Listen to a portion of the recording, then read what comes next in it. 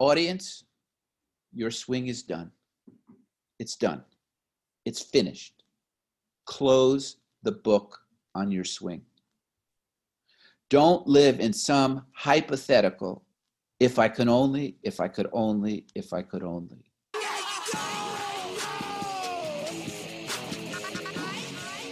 And welcome back to another Par Train. Evan and Matt are here. Thanks again for joining. Guys, the Par Train, in case you're new, we aim to make your life less frustrating than your golf game.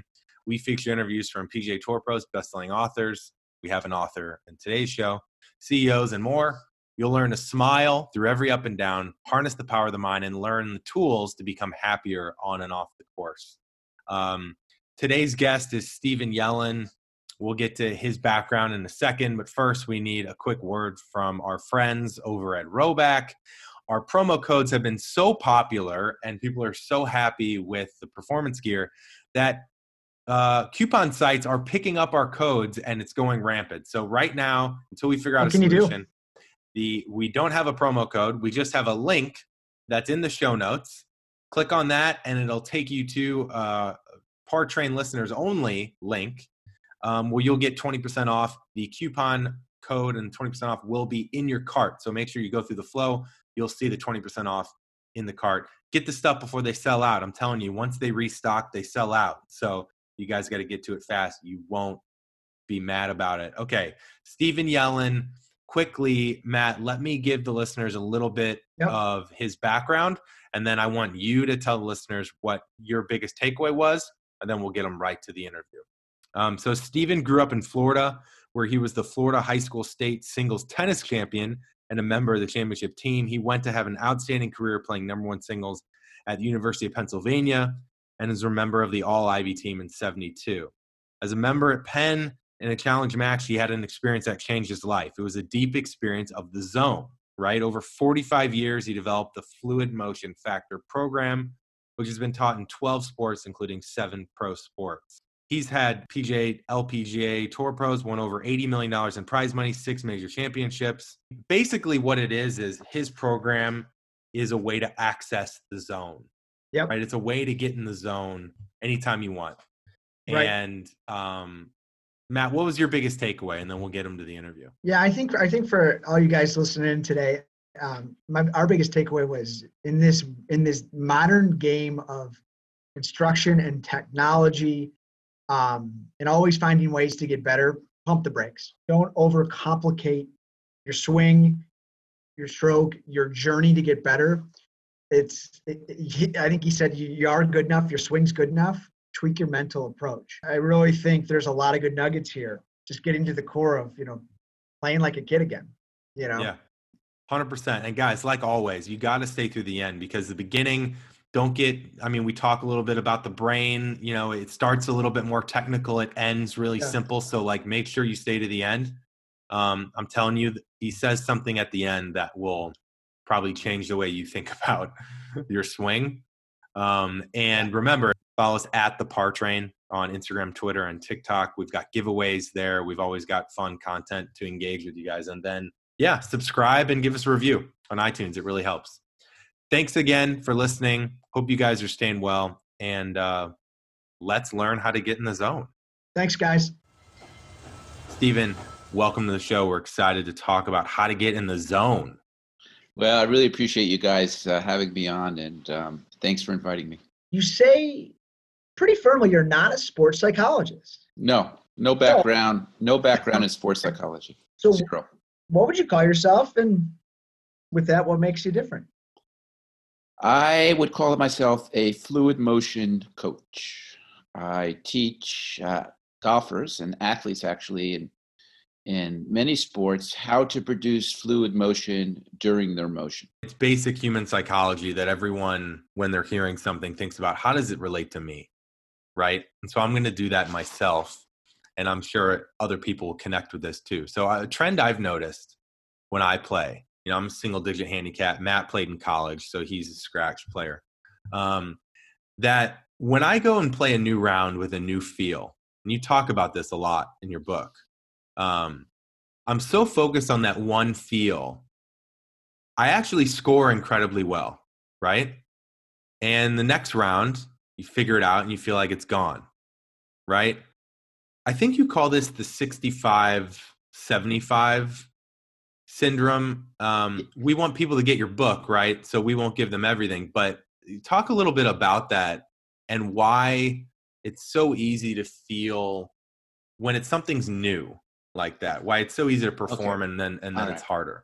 So I'm going to build a building, and I'm going to build it from the foundation up before we get to the first or second floor, because it's one needs a comprehensive understanding of how fluid motion is produced before I would feel comfortable in answering that question. So I'm going to go ahead and do this. So in order to produce a motion, any motion, whether it's walking across the street or swinging a golf club, you have to produce or have an intention, a signal in the brain.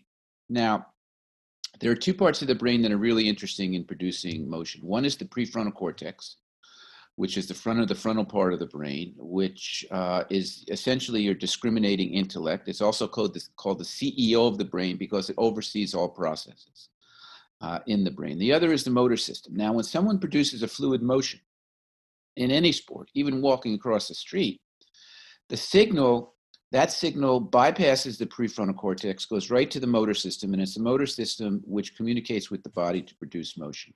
Now, the problem occurs, and it's a mighty big problem, especially if you're a professional golfer or you're a competitive golfer, is when the prefrontal cortex goes online, intercepts that signal going to the motor system. Then in the middle of the motion, the body is looking for direction. There's too many processes going on, and that's when the bulkier core muscles dominate the motion. Now,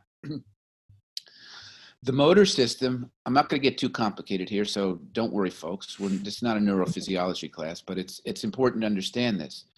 The most important element or part of the motor system is the cerebellum. The cerebellum is responsible for tracking where emotion is and then being able to self-correct emotion in case there's any issues with it. It's also responsible for smoothing out emotion. Now we're going to get into your questions, since I gave you a little foundation. So you have to ask yourself the question. First of all, the swing doesn't control the swing. Processes in the mind control the swing. And essentially, it's the cerebellum. So you have to ask yourself, what environment does the cerebellum have to exist in? Because this is science. It's not Stephen Yellen's opinion, in order to produce a fluid motion. And there's one word that describes that environment. And that word is wholeness. Wholeness. The brain physiology has to experience a threshold level of wholeness before you pull the trigger. So how can you define wholeness? Well, wholeness is not the absence of parts. It's the togetherness of all the parts. For instance, you're behind the ball and you're figuring out what kind of shot you want to hit. You take into consideration all the elements of the shot, the lie, the wind, where you are on the round, what kind of club you want to hit, how you want to hit it, how aggressive, how conservative. And you put all of these elements in what I would call a golf blender, like you're making a smoothie, right? Now, if right before you pull the trigger, you have not made a smoothie, meaning that you hit the blend button and there's not one part dominating over another part, they're all a smoothie, then you've reached a threshold level of wholeness before you pull the trigger. So chances are you're going to experience a threshold level of wholeness during the swing, which is going to allow the cerebellum to sink the shot. But if right before you pull the trigger, this is the main reason why golfers don't get better, is if one element of that one part of that smoothie is pulsating over another. Don't hit it left. Don't hit it right. Don't get the club in this position. Make sure you flight it this way. Whatever. Could be any part of the parts of that shot. If that is pulsating over another part and you have not reached a threshold level of wholeness before you pull the trigger, chances are you're not going to experience the threshold level of wholeness during the swing. And that's when you go into crisis management, because that's when the bulk of your core muscles dominate the motion. Okay, now I'm ready to answer this question. Okay, I set the scenario, right? Yep. So someone plays has an outstanding ball striking round, and there's a certain feeling associated with that. There's certain space. There, it's just, you guys are good golfers. Your listeners are good golfers. Is that there's a feeling associated with the playing that you had so well that day. So what you do, after all, if I had this feeling and I played well, if I have this feeling again today, I am going to play well. So what happens, there's two things that happen, okay? One is you're over the ball and you are searching for that feeling. I want that feeling. This is happening in microseconds, right before you pull the trigger. What's that feeling? Let me get that feeling. Well, a feeling can break wholeness as much as a swing thought can break wholeness. So you're holding on to that feeling. Where is it? Where is it? Where is it? Then the search for that feeling, guess what it's doing? It's breaking wholeness. So then you pull the trigger. You have not reached a threshold level of wholeness before you pull the trigger. Why do you think you would experience a threshold level of wholeness during the swing? You're just hoping and praying that something good comes out. So then what happens a lot of the times is you get a little frustrated, but you're putting all your baskets in getting that feeling. I need to have that feeling at all costs because yesterday I had that feeling for the whole round and I was just striping it like nobody's business. So you don't get the feeling on that shot. The shot is not executed correctly. So what do you do on the next shot? You try harder. I really want to get that feeling. So what you're doing is you're systematically shutting yourself down. Systematically. Now, I'll explain why you're shutting yourself down from the mind-body connection, right? Is we know everybody has a mind, everyone has a body. And you can say that the mind is like an ocean. There are surface levels of the ocean, very choppy, very, not very smooth. And the mind is the same way. You can have an active, analyzing, discriminating level of the mind, but the mind has different levels. Mind has different levels. Then there are softer, quieter levels of the mind. And everyone has this experience, 100 times during the day. You're thinking, you're analyzing. You tell yourself, that's enough. I can't think anymore. And immediately the mind settles down. You do this at night because if the mind is thinking and analyzing at night, forget about going to sleep. So the body has the same scheme. You got the core, gross, bulkier muscles, which are important for emotion. But if they dominate the motion, no bueno, you ain't going nowhere, right?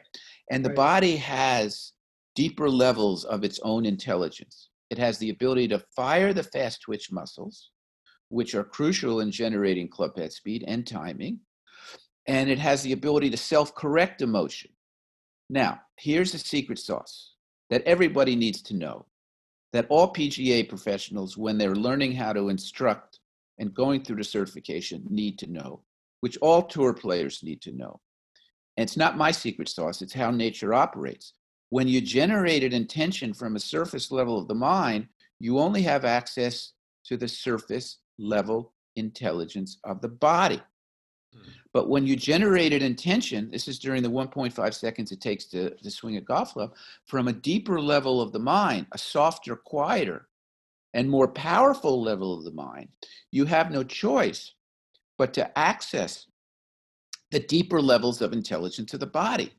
So when that player that we're talking about, who had a certain feeling that came very naturally and very spontaneously and very innocently that first day of ball striking, but because the mind is looking for a pattern, we're always looking for a pattern. How does this work? How does this work? He associates good play with that feeling. And then on the second day, what happens is because he's so intent and determined and focused on finding that feeling, he is generating his intentions from the surface level of the mind. He only has access to the surface level intelligence of the body. And it's exactly the same with a swing thought. A swing thought worked, well, let's say that the guy had a certain swing thought, it worked spectacularly well that first day. Oh, baby, this is it. I'm putting all my eggs in this basket. And then the next day he goes out. What is he thinking about? What's the only thing he's thinking about? Oh, the swing thought, the swing thought. Well, on the first day, because it came innocently, the swing thought was generated from a quiet level of the mind. On the second day, he put all his eggs in that basket, and it was generated from a surface level of mind. He only had access to the surface level intelligence of the body. Thank you for that context. I think that's going to be really helpful for a lot of people, but I want to dig in a little bit more. When you were talking, I was thinking about acceptance, which you talk a lot about in the book, right? And I think a lot of times on this show, when we talk about acceptance, it's about acceptance of the outcome, regardless of what it is. Oh, no, that's sports psychology. Okay. Right. I'm not interested in what happens in between shots. It's very important, obviously. You better have a good attitude. You better believe in yourself. You better be able to recover from a double. But that's not my area of expertise. Yeah. In regards to acceptance, okay? You want me to talk a little bit about that, all right? Sure. I mean, I was going to get to actually, I don't think you're saying no outcome. You're saying almost replicate that same acceptance that we talk about with outcomes, but do it with your own body and thoughts. Well, the thing is, after you hit the shot, baby, the train has left the station. There's nothing you can do, okay? It really doesn't matter. You accept it, you don't accept it. What difference does it make, okay? Right. You just hit it OB, all right? Yeah. So a more intelligent scenario was to try to hit a better shot before you hit it OB. Okay, so I'll talk about acceptance, all right? Yeah. And it's one of my fluid cues, what I call fluid cues, these set up by design, what normally someone experiences by chance. So someone's behind the ball. They're setting up their shot. And when anyone sets up a shot, they visualize where they want the ball to go. Obviously, it's a no-brainer. They don't visualize the ball going right or left or long or short. They visualize the ball going exactly where they want it to go. But, and it's a big but, often, too often, they have a very, very low level of acceptance. This ball has to go exactly where I want it to go. Now, everyone knows this, where they just put so much pressure on themselves to execute. They have a very low level of acceptance. Now, remember, the prefrontal cortex is the killer in a golf swing. And the prefrontal cortex, for everybody, is called the CEO. Now, what does a CEO in a company want to do? What are you doing? What are you doing? What are you doing? He wants to get involved everywhere. So you give the smallest invitation for the prefrontal cortex to go online during a swing. It's there, baby. I'm there. I'm here to help you out. Yeah, let me in. I'm here. So when you do have a low level of acceptance, there's two unfortunate circumstances that can happen. One is during the swing, especially in the transition, because that's when you're changing directions to hit the ball. So that's a crucial, part of the swing. Because you had a low level of acceptance, the prefrontal cortex goes online and it sees where you are during the swing versus how you wanted to execute the shot. It compares where you are to what you wanted to do. And in that comparison, the cerebellum shuts down or is compromised, severely compromised. The second unfortunate circumstance is you're behind the ball setting up a shot. Now, as soon as you create your shot, what I call creating the algorithm, which is all the parts of a shot in one formula. As soon as you create your algorithm, immediately you input the set of processes necessary to execute the shot. You have programmed the computer. And you program the computer differently with a flop shot versus, a full blown out drive, right? Now, when you have this low level of acceptance, it has to go this way. I have to execute. Then what happens, second circumstance, is what happens is during the swing, especially in the transition, the prefrontal cortex, which is delighted to get involved, you invited it, right? The prefrontal cortex takes a subset of that algorithm. Don't hit it left, don't hit it right, don't hit it long, don't hit it short. Inputs another set of processes in a millisecond. That set of processes compete with the original set of processes. And in that competition, the cerebellum is compromised. Now, if you do something that is completely counterintuitive, then on the surface level makes no sense at all. But neurophysiologically, it's absolutely sound. absolutely 100% neurophysiologically sound, is if before you take one step into the shot, you don't take one step into the shot, you have a 10 level of acceptance, meaning ball goes right, ball goes left, ball goes far. I'm accepting it. And it can't be phony baloney. It can't be, I want to hit a good shot. I'll accept it, but I want to hit a good shot. Well, who are you kidding? Okay. You can't be 20% pregnant. All right. Either it's a 10 level of acceptance or it's a phony baloney level of acceptance. Now, when you have this 10 level of acceptance, the prefrontal cortex is sort of, hey, what am I going to do? What happens is that because you accepted the results of the shot, I accept it. The prefrontal cortex has nothing to chew into during the motion, so it stays offline. Bingo. Much better chance of executing a shot. It's interesting, Stephen, and it's good context to kind of understand a little bit of the science behind the mind and how it affects the swing, especially in the moment. But Stephen, you're well known for working with lots of people on tour, professional tours all over the world. Scott McCarron, notably, we actually had Scott on the show last year. Super fun to talk with him. I mean, here's a guy who had a really nice PGA Tour career, 3-time winner. But we get to the senior tour, and he's won 11 times already. Charles Schwab Cup champ. So, well, you're not a sports psychologist, right? So it's not about believing you're better in your realm, right? He may have worked for somebody else there. Like he walked out, I believe that I'm better than these guys, and I'm just maybe that exuded confidence. But what was the key?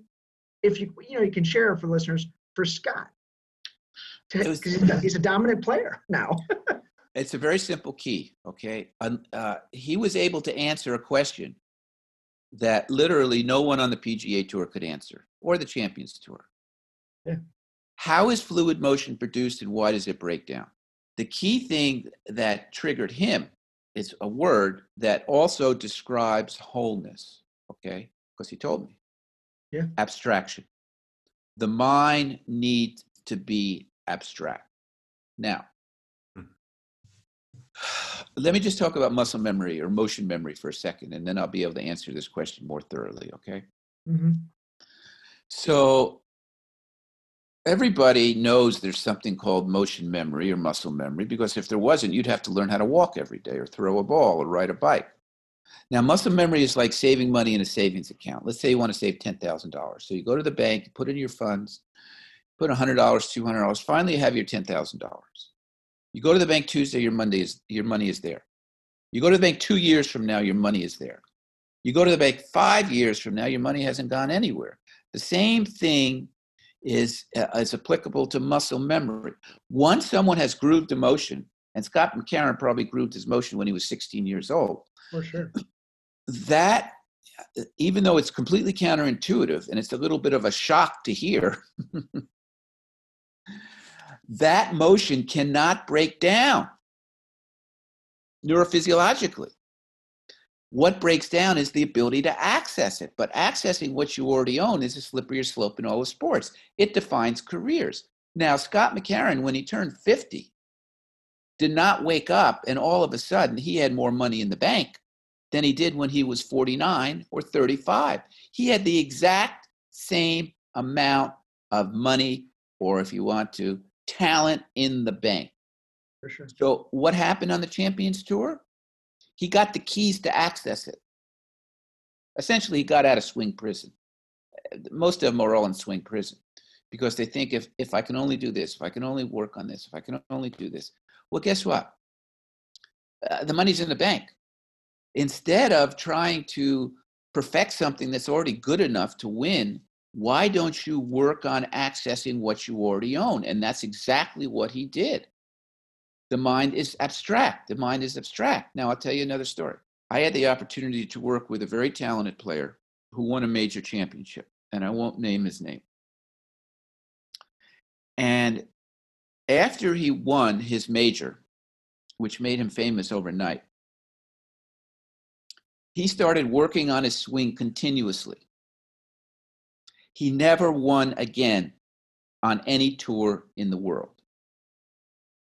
Instead of working on swing is good enough. He just won a major. Instead of working on accessing what he already owned, he said, no, I need more money in the bank. Oh, no, you don't.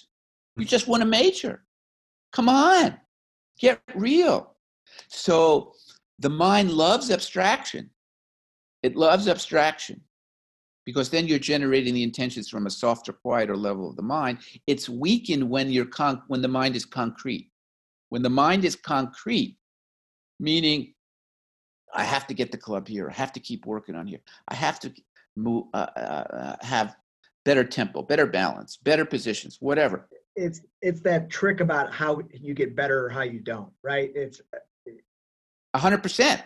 You have to understand this is tragic for the large percentage of PGA, LPGA, all professionals. It's tragic. Oh yeah. Because what they're doing is they're first of all, they're thinking they have to reinvent the wheel on every swing when they're playing, which is not so, absolutely not so. The money is in the bank all the time. So they don't have to reinvent the wheel. They don't have to live in checklist city. All they have to do is learn how to access what they already own. So how do you do that? Well, the mind has to experience a threshold level of wholeness, a threshold level of abstraction, a threshold level of silence.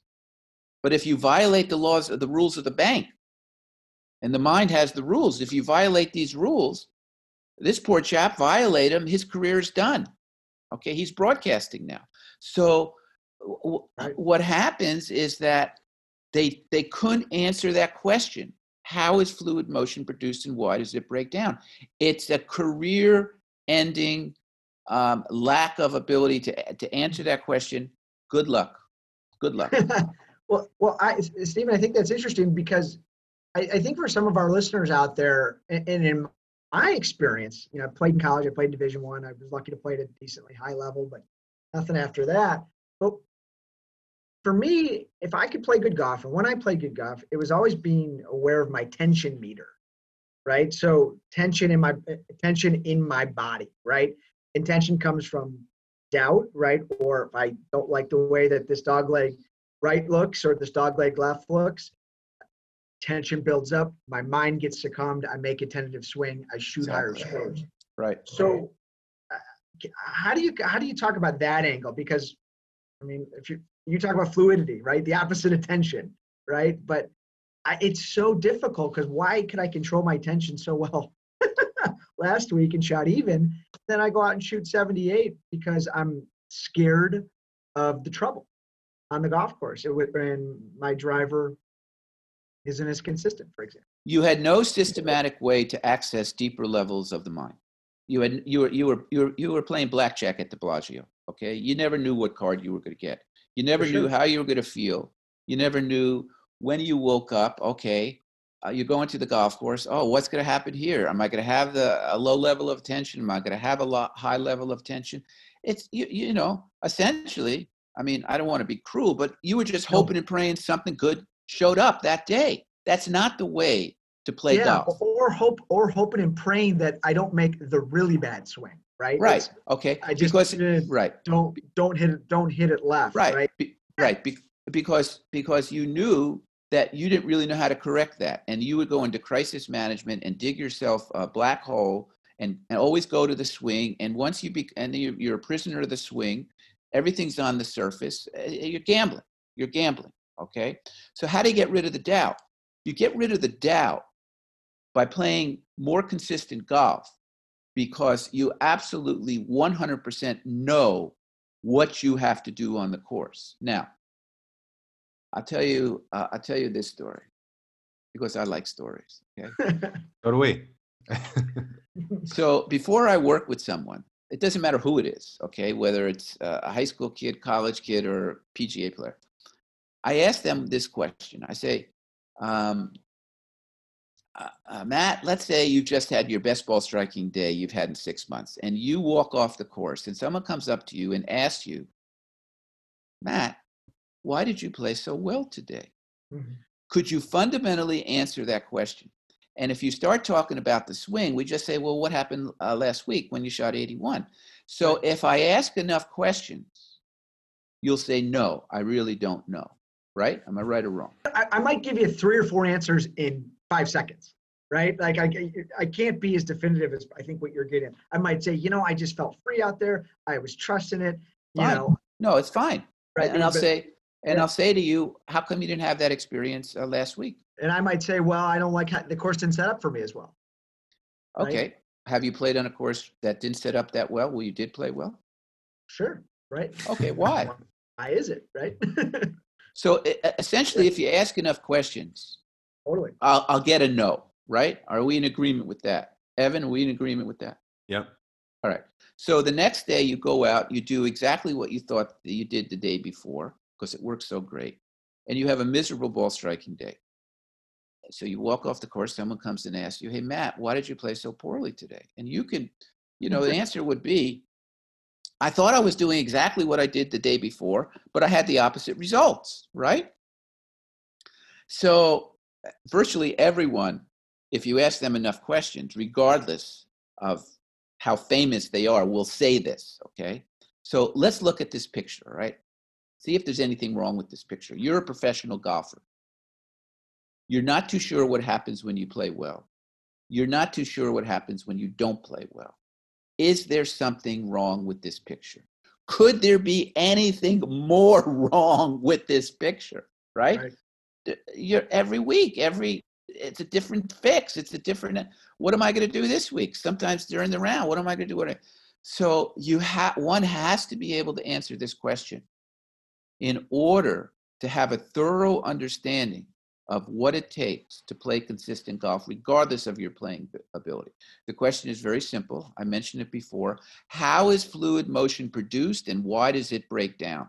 It's produced when you access the fluid motion factor. Okay, it's not my program in a way. It's everybody's program, and you don't play well when you don't access the fluid motion factor. So you play well when there's a threshold level of wholeness during the swing. You do not play well when there is not a threshold level of wholeness. It doesn't matter who it is, okay? So everyone who has gone through the program has answered these 2 questions the same. No, I don't know. No, I don't know. Everyone who has gone through the program without fail, when they're finished with the 2-day program and you ask them, do you know why you play well? 100% yes. Do you know why you don't play well? 100% yes. There's no more guessing. There's no more searching in the darkness.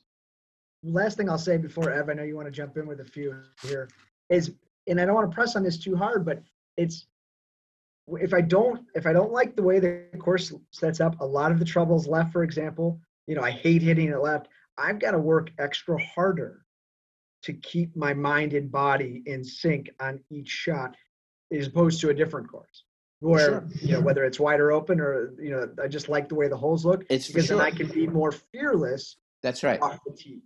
Right. So, right. And I think that's kind of what we're getting Correct. at. Yes. You don't have to get back into getting in the zone, but it's being better at those moments. And there's more of them, like, on that course, as I talk about playing at Cog Hill, where there's trouble everywhere in deep bunkers, as opposed to playing at, your local public course. I'm a Chicago guy, so that's why I'm saying Cog Hill.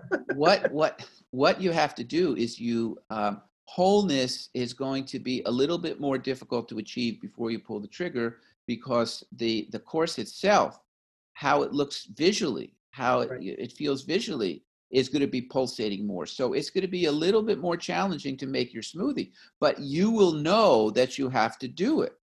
Right. And your ability to do it essentially will determine how far you go in the game or how well you play that day. Yeah, being aware. No, that's great. Yeah. Thanks for that's good back and forth. So Stephen, if I'm putting myself into our listeners' shoes, right? Yeah. Assuming they haven't read your book, they're coming in cold right now. Right. I'm thinking as a listener, I've heard abstract mind is better. Mm-hmm. And so that helps me go to a deeper level of the mind versus surface level and achieving wholeness, right? I sense that they are now thinking how. what is an abstract mind? We know surface level mind, don't hit it here, don't hit it there, this swing thought, that swing thought. Right. How do I achieve an abstract mind? And how do I know that I've achieved wholeness? Okay. So that's what my program is all about. That's what my book, Simplicity, gives out the whole program, which I was very reluctant to do for many, many years, because why would I give something out for $25 that I charge thousands and thousands of dollars for? But then I felt an obligation to literally all those suffering golfers out there. And I said, get them out of swing prison, Steve. We appreciate that, Stephen. Okay. You know, before you pass away. Honestly, that's the honest truth. So I'm going to give you your audience a few fluid cues, okay? Okay. That will allow them to experience more abstract mind. Now, before I do that, when someone goes to the range, who's a pretty good player, you know, has a consistent swing, and they drop, you know, 5 or 6 balls, or the first 5 or 6 or 7 balls they hit, their mind is abstract. You know that feeling. It's just, boom. Yeah, we're just warming up. Well, guess what? That's how you want to be on the 14th fairway, all right? So everyone has had that experience. Another way that everyone has that experience is in the second ball syndrome. You're playing a practice round. Yeah, we call it guy number 2. Guy number 2, you can call it. You're in the middle of the fairway. You've got the perfect lie, perfect club, no wind. You're licking your chops. You take out your 8-iron. You miss the green completely. You drop a ball in disgust and you stick it 3 feet. The mind was concrete on the first shot and abstract on the second shot. Everyone can relate to that. Okay. Mm-hmm. Correct. Right. Okay. Yep. So let's give your listeners some practical things to do. And all of these things are in the book. Now, my book is divided into 4 sets of fluid cues. These fluid cues set up by design what you normally experience by chance when you play your best. In other words, they set up accessing the fluid motion factor. Each set of fluid cues gets more powerful. So the second is more powerful than the first, the third more than the second, and the fourth more than the third. Okay, so let's give you one from the second set. It's still powerful. So what I ask my students to do when we're on the range and we get to this fluid cue, I say, okay, now I want you to simulate on the range that this is a really important shot in a big tournament and you have to execute, or an important round and you have to execute. I want you to go through your whole pre-shot routine. I want you to get over the ball. I want you to let me know when you're about to pull the trigger, but don't pull the trigger. So they go through their whole pre-shot routine, they get over the ball, they do their little dance, and they let me know right before they're about to pull the trigger. They say, now. Well, I take the club out of their hand and I tell them to stand up. And I tell them, just chill, just relax for a second. And then I ask them, now, if this was an important shot in an important tournament, and hypothetically, obviously, very hypothetically, right before you're about to pull the trigger, someone took the club out of your hand, would you feel a contrast between how you felt when you stood up and the club was not in your hand versus how you felt when the club was in your hand and you were about to pull the trigger? Virtually everyone, even tour players, would say yes. So then I say to them, okay, what we're going to do now is setting 1. Setting 1 means that right before you pull the trigger, if you drop the club and stood up, or you just dropped the club, you would feel more or less the same as how you felt right before you were about to pull the trigger. More or less the same. Of course, you're going to feel lighter if the club's not in your hand. But if there's a big contrast, the fluid motion factor is shut down. So then I asked them, I said, okay, now this is what I want you to do. I want you to go through your whole pre-shot routine, get over the ball right before you pull the trigger. Ask yourself the question, if someone took the club out of my hand, would I feel more or less the same? And you want to be in a range. It's not like you're trying to dial into a radio station, 94.5. You could be 94.9. You could be 94.1. As long as you're in that range. And you'll know instantly, once you give yourself the green light, yeah, I feel more or less the same, then you pull the trigger. Now, if you've set 1, you will always have achieved a threshold level of wholeness and abstraction before you pull the trigger, so it doubles and triples your chance of having that experience during the swing. Steven, this hits on something I actually tried on my own without knowing it years ago, where I noticed that when I played on Friday mornings before work with 3 of my buddies, we play a little executive course, right? Almost every time, I didn't even have a scorecard. I would shoot 1 or 2 over, right? Then I was in a men's league every month where, you could win a decent amount of money. You want to get the like wrestler belt, you want to get your name on it. Right. And I never played well. And I said, I made a point to myself. I said, you know what? I'm playing today in this tournament like it's Westchester, which is this executive course in LA. Right. And I won. Right. And I think I was replicating the wholeness that you're describing because I didn't care. I said to myself, well, let's take a step back. When I'm trying to win, I lose. So this round, I'm going to literally treat it like I'm with my buddies and I have no care in the world. And I shot a 76 and I won. And I think that's what you're describing. 100%. Okay. It's 100%. Now, another tragic mistake that average golfers make, even on the tour, is they equate attention with execution. They equate attention with execution, meaning if this is an important shot or this is an important round, the more focus I have, the more determination I have, the more concentration I have, the better chance I have of executing. This is so fallacious. For sure. This is a career destroyer. It's a career destroyer.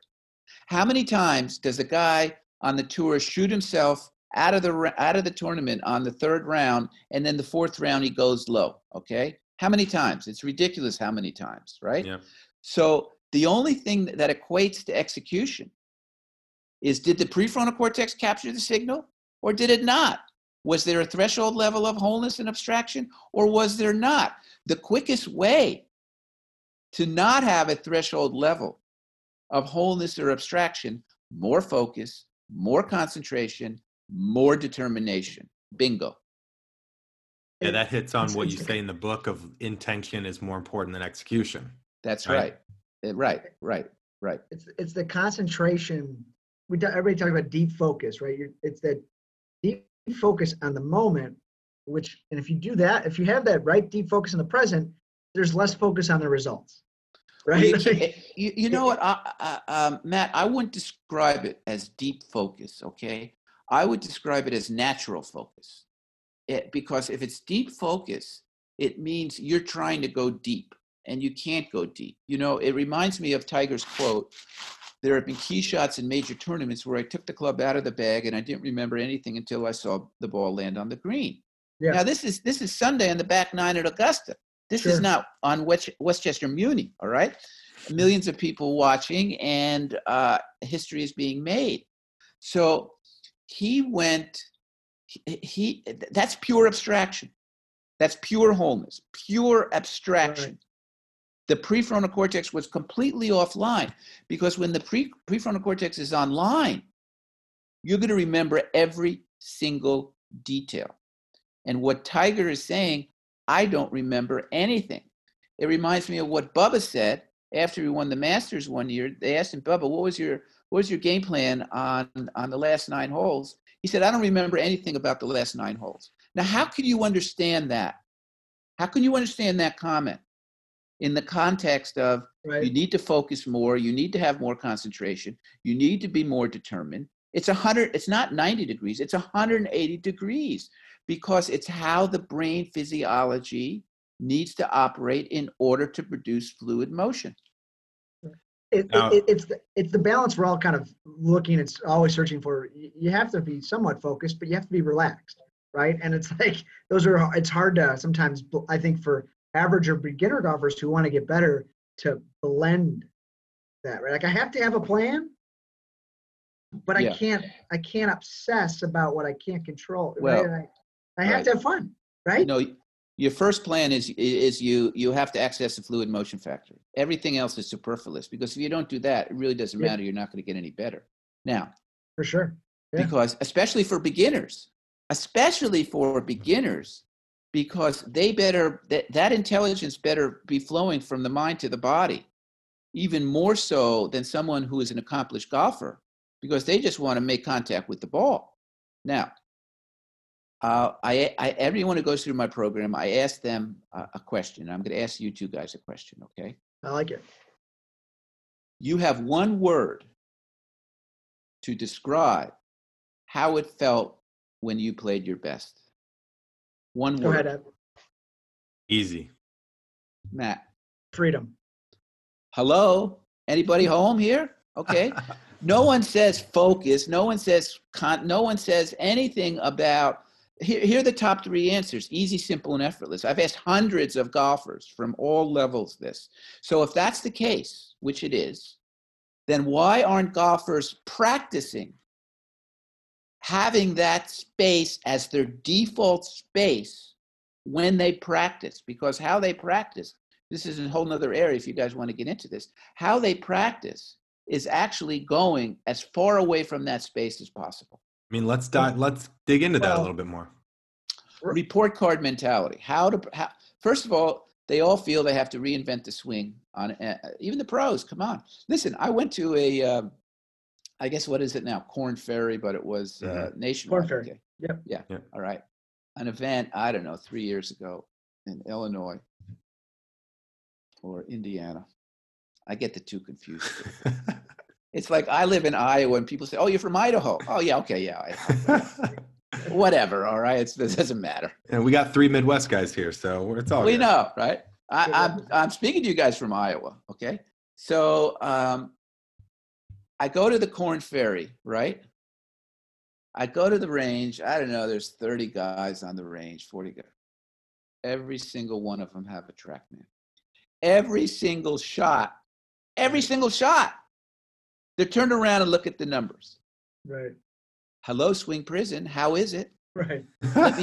Let me know how you do. Do you like selling computers at Best Buy? Okay. So how do golfers practice? They practice with a report card mentality. Total report card, including you guys, okay? Total, am I right or wrong? Total report card mentality. I hit the target, that's an A. I missed it, that's a C. I got it close, it's a B+.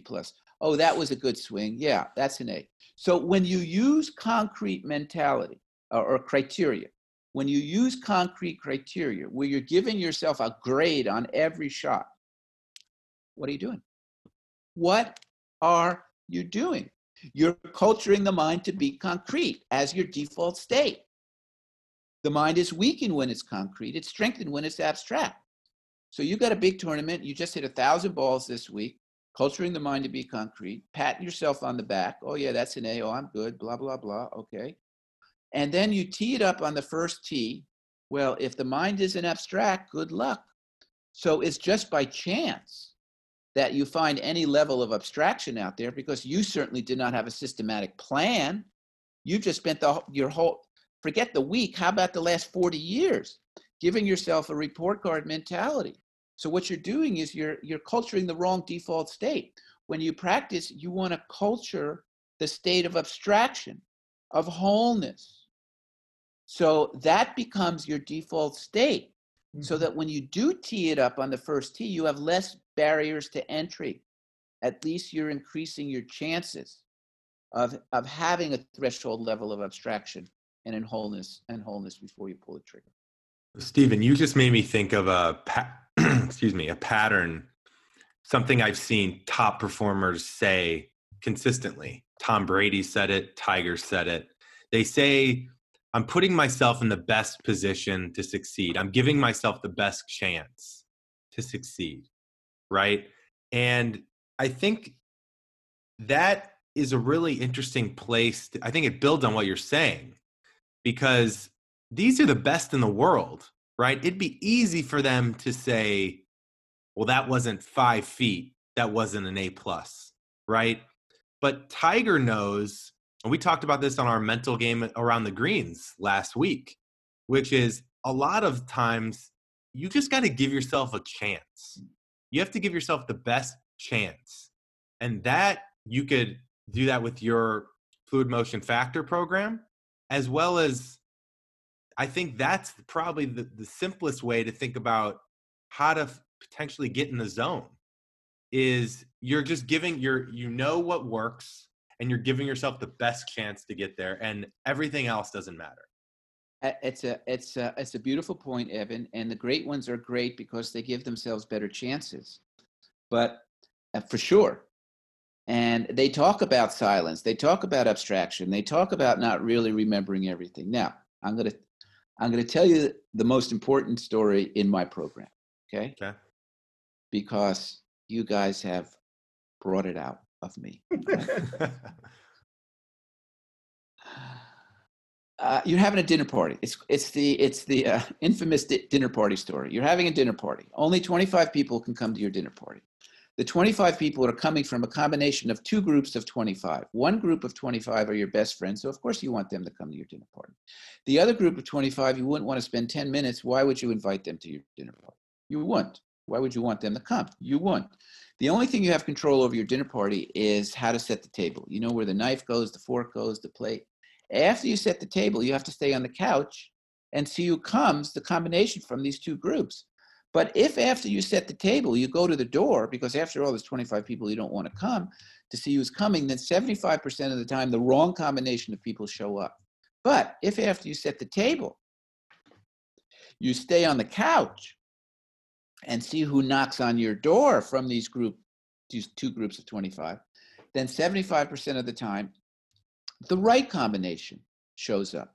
Now, how does this relate to hitting a golf ball? And how does this relate to what you just said, Evan, okay? It relates that you don't really know what's going to happen. Because if you knew what was going to happen, you wouldn't bet you wouldn't put your son's life on the line that you know what's going to happen. If you knew what was going to happen, it would always happen. So what the great ones do in every sport, and there's a wonderful book by Michael Murphy, who wrote Golf in the Kingdom, about the transcendent experience in sports, about athletes who have these transcendental experiences, is what they're able to do is exactly what you said they were able to do, Evan. They're able to set up very subtle conditions, which are more or less the opposite of what the general public, sees. I mean, the general public sees Tiger, in his prime on the 12th tee with a swirling wind on Sunday, taking out a 9-iron or whatever. He looks so focused. He looks so determined and concentration inside. What's his inner experience? Oh, I don't remember. So what the great ones are able to do, whether it was a Gretzky or a Brady or Joe Namath or Federer, any great, is they're able to set up these conditions. And you cannot be cocky in setting up these conditions. You cannot be a bull in a china shop setting up these conditions.